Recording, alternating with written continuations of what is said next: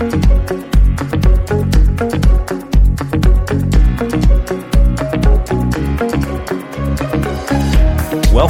to the Perspectives with Catherine Toon podcast. Well, hello, everybody. It's morning for me. I was about to say morning, but this could be any time for you. So happy whatever time it is for you. I'm going to talk about reconciling sin, judgment, and God as love. This is part one. And I have stuff prepared, but we'll see where it goes because there's so much here. And this is a message of freedom in our pain points to be who we were created to be. Our true selves are amazing, gorgeous, good, beautiful, created in the image and likeness of God, without condemnation, but also not operating in ways that are full of sin, ways that harm us and other people. And, sin is kind of a trigger word for people. And I understand that because, either if you're brought up in the church, or I wasn't actually brought up in the church, but I was brought up with plenty of condemnation and fingers pointing and versions of sin that weren't even sin, but then a lot of sin that really was sin, and just messy. And so I have a very fine-tuned ability to sniff out condemnation, whichever direction it arises from, in the church that's supposed to be representing Jesus Christ, or in all sorts of other religious things that say they're not religious but are. Okay. And and I was brought up in secular humanism, and believe you me, plenty of condemnation there. And so where do we get free from that? Well, it's in Christ. In Christ, there is no condemnation. But, in that place, we're also clear-eyed that, man, Houston, we have a problem. We really do have a problem. And sometimes what ends up happening, depending on where we found ourselves, if we're brought up under a whatever condemnation that is from whatever source, a lot of times we'll run from that because we're getting crushed under it, right? The problem is that we can end up in another ditch. And then we experience that toxic ditch water, which there's probably lots of condemnation or just destruction, right? And, kind of where I was brought up, full disclosure, is that anything went. Anything goes. And so, but there was a lot of condemnation. It was just this really weird, hypocritical, but pretending it's so free, and full of bondage, full of fallout. And it messed me up. It really did. And so at some point, I ran from God because I was angry. If you're so good, God, and so powerful, how come everything I care about is destroyed? And how come all this horrendous incest, crappy stuff happened to me? And I'm seeing my family falling out and just blah, blah, blah, blah, blah. And I just really wanted a family. I just really wanted a whole happy family. I really wanted to be free from shame and guilt and condemnation and whatever. That was my heart of hearts. And so I ran from God because I'd had encounters with him, and he wasn't the problem. Oh my God, he's the one that kept me sane. But I just felt like intrinsically, if there is a God and you're so good and you're so powerful, how come these things happen? And the answer is because we live in a fallen world and people make crappy choices, and God lets us make crappy choices because we can't choose to do the good choices if we're not free to make the crappy choices. The problem is the crappy choices, from whatever direction they come from. If you're in the church and you're choosing to judge and point fingers, and be hypocritical, there will be condemnation. And then if you're not in the church and you're choosing to point fingers and do crappy things and everything goes, well, you're a hypocrite too. It's a level playing ground. The problem is we just really need a savior. And we need ongoing saving because we are really confused. We are so confused. And there's so many cultural battles right now. By the time, if you listen to this 10 years from now, this may not it'll still be pertinent because it's an issue, but the current flavor of the issues may not be exactly that. But there's a ton going on with, we're in Pride Month, and, is gay okay? Is trans okay? What's good? What's not? We're just really confused, and we just need help as a human race. This includes me. This is not like, the church has got it all together and, whatever. No, the church does not have it all together. It's comprised of human beings, and we need help. And so sin is a thing, and to say it's not a thing is delusional. But to condemn and point fingers and act like you have it all together and you've got it all figured out is actually sin as well. So we just need help. Thank you, Jesus. It's amazing. God is love, and love sees 2020. This is why he's a just judge. And I'm going to spend a lot of time, particularly today, talking about, I love the way the Passion Translation refers this as the parable of the loving father, but you may know it as the prodigal son, because that's what we're taught about. Okay. But this talks about the ditches of sin that we fall into. And, let me just say this: God hates sin because he loves his kids. And whether you have said the magic prayer or not said the magic prayer, whatever that is, you are still his kid. No one created themselves. Satan creates no one. You are God's kid intrinsically. You're loved. You're chosen before the foundation of the world. That has been established. And, this is why God seeks to save what is lost. Well, if you were never his, you would not be lost. I don't lose what I don't have. Okay. And if my value depends on me doing anything, then it's not real value. I've earned my value. Well, no, I'm valuable to God because I'm his. And if I go wandering off in a prodigal, like lascivious, which means just sinful, means reckless way of living, where anything goes, whatever pops up in my mind, this is okay to do, blah, blah, blah, blah, blah. Well, I'm in bondage, but I'm still his kid. Okay. If I choose to follow after Satan and just run full steam, I'm still his kid. Okay. And if I choose to yield to him, to obey him, to let him love me and love him back and love other people, I'm his kid. And if I choose to obey him and looking at him as if he's a taskmaster, as if I have to do things to earn my salvation, do things to earn my value, do things to be his son and daughter. This is a form of religious bondage, but I'm still his kid. The issue is you're still his. In any of those scenarios, that has actually already been established. The problem is we are not experiencing our sonship and daughtership because we don't know our Father.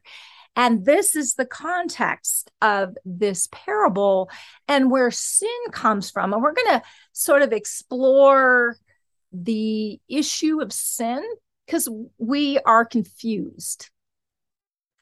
And the church has said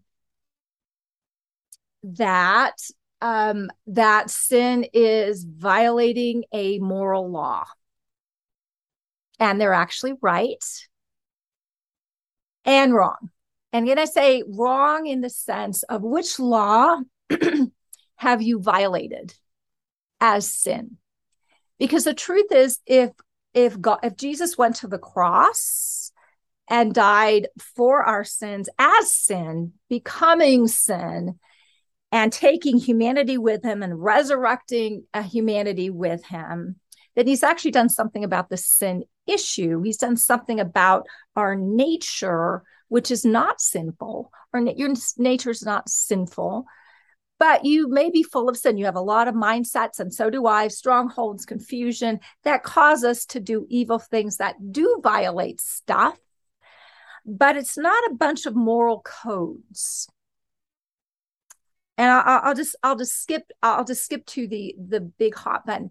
It's violating the law of love, the law of freedom, the law of Christ Jesus, the law of spirit, which is all the law of love. When we violate that, we have sinned. And God has to show us what that looks like. Okay. But we have to start from where we're at. Okay. And so I'm going to discuss today the ditches that we tend to fall into.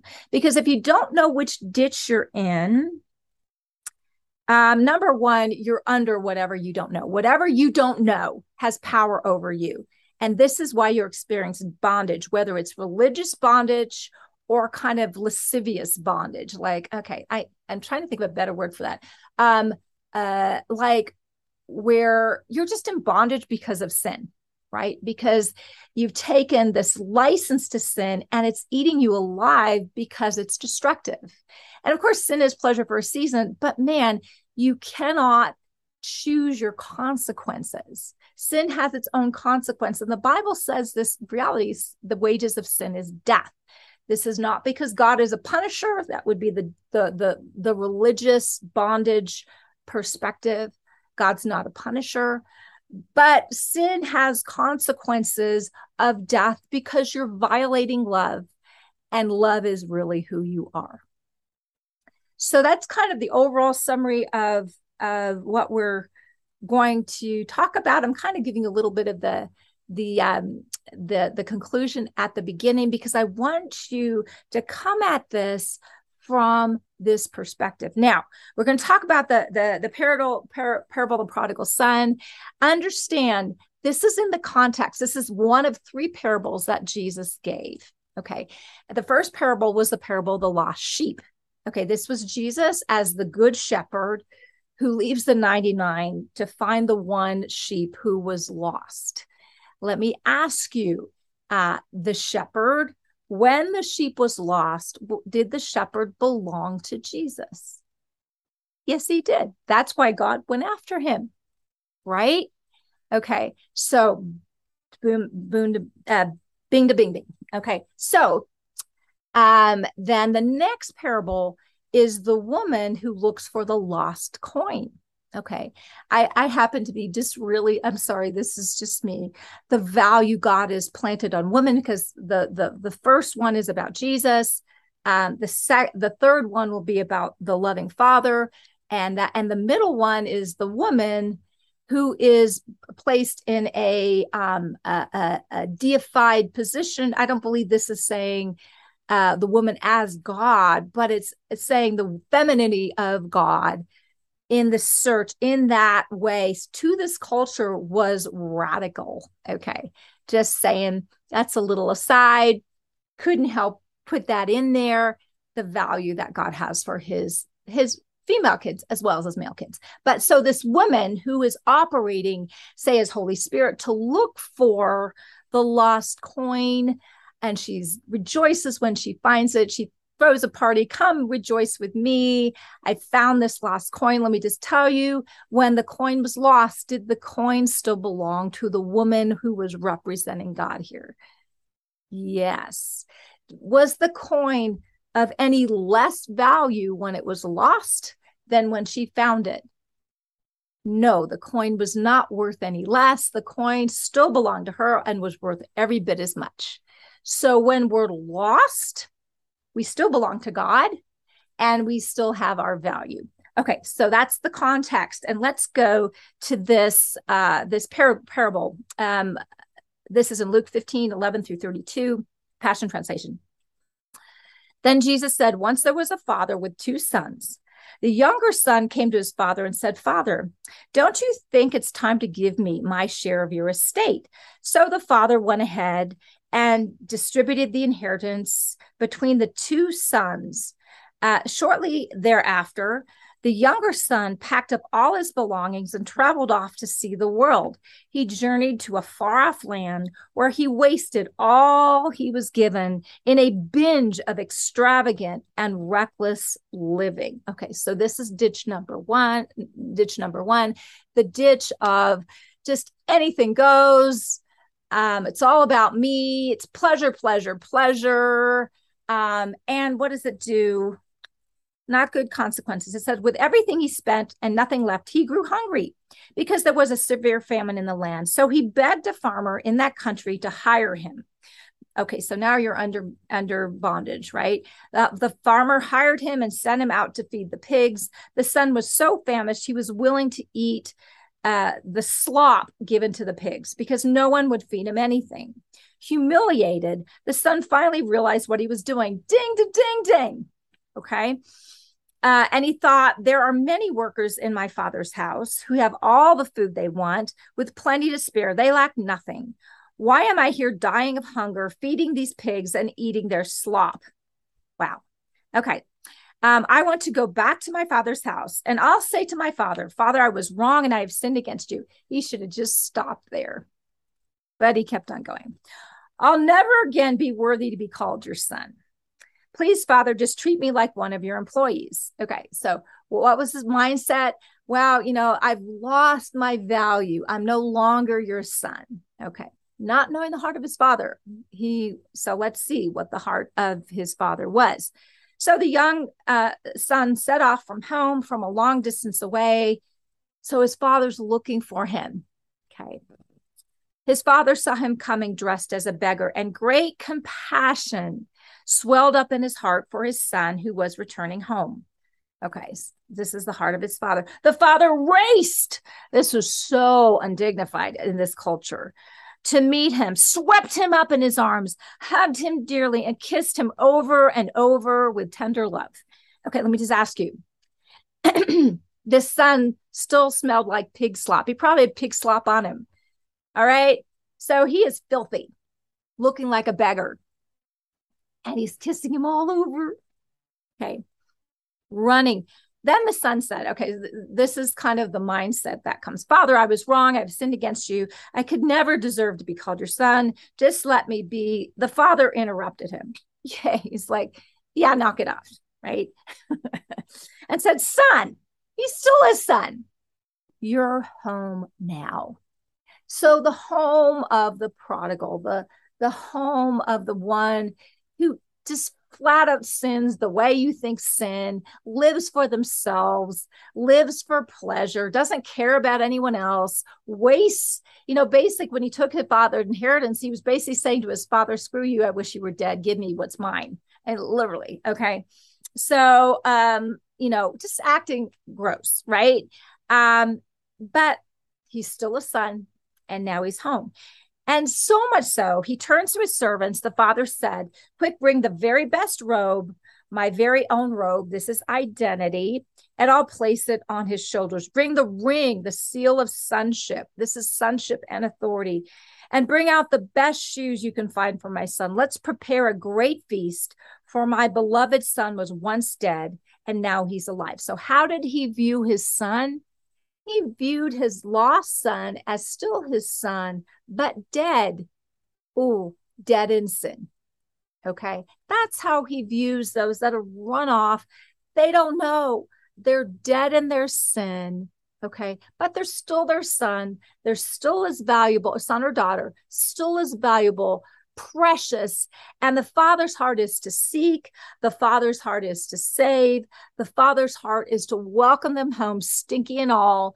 And while they haven't even bathed yet, here's your robe, here's your ring, here's your shoes. Let me reclothe you and remind you who you've always been and who you really are. You're mine, right? Okay. And you don't have to do anything and knock it off with I'm not worthy business. Okay. Knock it off. Okay. You're worthy because you're his. End of discussion. Okay. Once he was lost, now he's found, and everyone celebrated with overflowing joy. Okay. So there's the father and the father's heart towards the ditch number one, door number one. Okay. Door number two, ditch number two. Now the elder son was out working in the field when his brother returned. And as he approached the house, he heard the music of celebration and dancing. He called over one of the servants. Hey, what's going on? I added the hey in there, so just so you know. The servant replied, it's your younger brother. He's returned home, and your father is throwing a party to celebrate his homecoming. Okay, this is the heart condition of the older brother. The older brother became angry and refused to go in and celebrate. So his father came out and pleaded with him, okay, come and enjoy the feast with us. The son said, this is ditch number 2. Father, listen. Okay, number 1, this is disrespectful. Okay, but all right. How many years, fingers of accusation, have I worked like a slave for you, performing every duty you've asked me as a faithful son, and I've never once disobeyed you, but you've never thrown a party for me because of my faithfulness. Never once have you given me a goat that I could feast on and celebrate with my friends, as this son of yours is doing now. Look at him. He comes back after wasting your wealth on prostitutes and wasteful livings. And here you are throwing a great feast to celebrate for him. You can see you can just hear, I dramatized it a little. Did you like it? Okay. Anyway. Okay. Finger pointing to his dad, pointing to the son. I'm perfect. I'm valuable. You've never done that. This finger pointing. And this is like breaking the heart of the father with this ditch of sinful ways of being, right? This legalism, right? I've obeyed every rule, right? You've never given me, you owe me, right? I've been a slave in your fields, and here you're throwing, and it's just begrudging and angry and seething and finger pointing, right? And this is the father's response. The father said, my son. So what is he saying to the elder brother? You're my son. Okay. You are always with me and by my side. See, I've always been with you. I've always been here. I've always been for you. Everything I have is yours to enjoy. The elder brother also received a full inheritance. So, which means anytime he wanted to have a party, he could have had a party. Anytime he wanted to sacrifice a goat to have a feast, he could have it. The fields were actually his fields that he was working in for his benefit. Okay. He wasn't toiling for a taskmaster father. He was putting his hand to the plow so that he could enjoy the increase of what was his. Okay. He did not understand the heart of his father. The prodigal didn't understand the heart of his father. Let me finish out this parable. It's only right for us to rejoice and to celebrate like this because your brother was once dead. That's how he views people who've wandered off and just are captured by the form of lascivious living sin. Okay. But now he is alive and back with us again. He was lost and now is found. And that's where the parable ends. And so we have this seething elder brother who's angry. You owe me. How could you do this for him? And in other translations, which I like, another translation brings out this son of yours. So he's disowned his brother. Okay. Right. He's pointing fingers at his brother. He's pointing fingers at the father. He's angry and seething. And how could you do this? As if he were trying to earn something that his father had already freely given him. All I have is yours. I've already given it to you. Why are you angry at me, accusing me of not giving when I gave you everything for life and godliness, right? And so now you should be enjoying and prospering and living in joy and putting your hand to the plow, not because I'm a taskmaster, not because I'm asking you to obey a bunch of rules, but because I've already given it to you. And so I love the one that is lost, but I also love you in your lostness. And it's a question of whether the elder brother is going to turn back to his father and embrace his younger prodigal brother. And so they can be a whole family. That's what God wants, is a whole family. And guess what sin is? Sin is violating love out of a place of brokenness. Sin is unholy because One of the root word of holiness is wholeness. And so we sin because we're broken. We violate love because we don't know we're created in the image and likeness of love. And with that, I will talk a little bit about these two ditches. So the first ditch is, there we go. The first ditch is lawlessness. Okay. This ditch is the what the prodigal son had practiced. And so let's go to 1 John 3:4, New American Standard. Everyone who practices sin also practices lawlessness, and sin is lawlessness. So we're not under the law of Moses, which is the rule-keeping ditch the elder brother is under. We're under the law of love, the law of Christ Jesus, the law of the Spirit, and the law of freedom, which is all about the law of love. I'm going to go into more detail next time. Let's go to Matthew 24:12, New American Standard. And because lawlessness is increased, most people's love will become cold. So here you have this connection with lawlessness and cold hearts, right? When we're all after pleasure, it's lust. It's not love, right? And I know we get confused because we say love is love. Well, no, not all what we think is love is love. If it's lust, that means I'm pulling, I'm using you for my gain, right? And that's lust. Okay, that's not other giving, self-sacrificial, co-suffering love. Okay, and so this is the love becoming cold, right? This is where we use one another. We take advantage of one another. Hebrews 1:9, you have loved righteousness and hated lawlessness. Therefore, God, your God, has anointed you with the oil of joy above your companions. So this is talking about Christ, who loved righteousness. That's right way of being with God, with man, with himself. This is being holy and right, not self-righteous, but just being right with God. And hated lawlessness, hated where I'm not operating under the law of love, right? Therefore, God has anointed you with the oil of joy above your companions. This is why Jesus is a joyful God, right?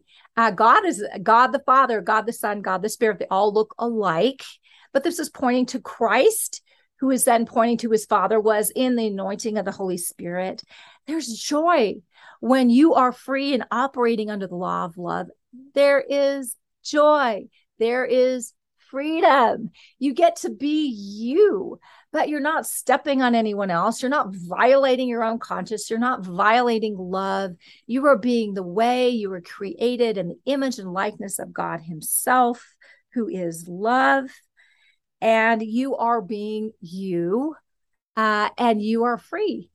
And in that, does this line up with love?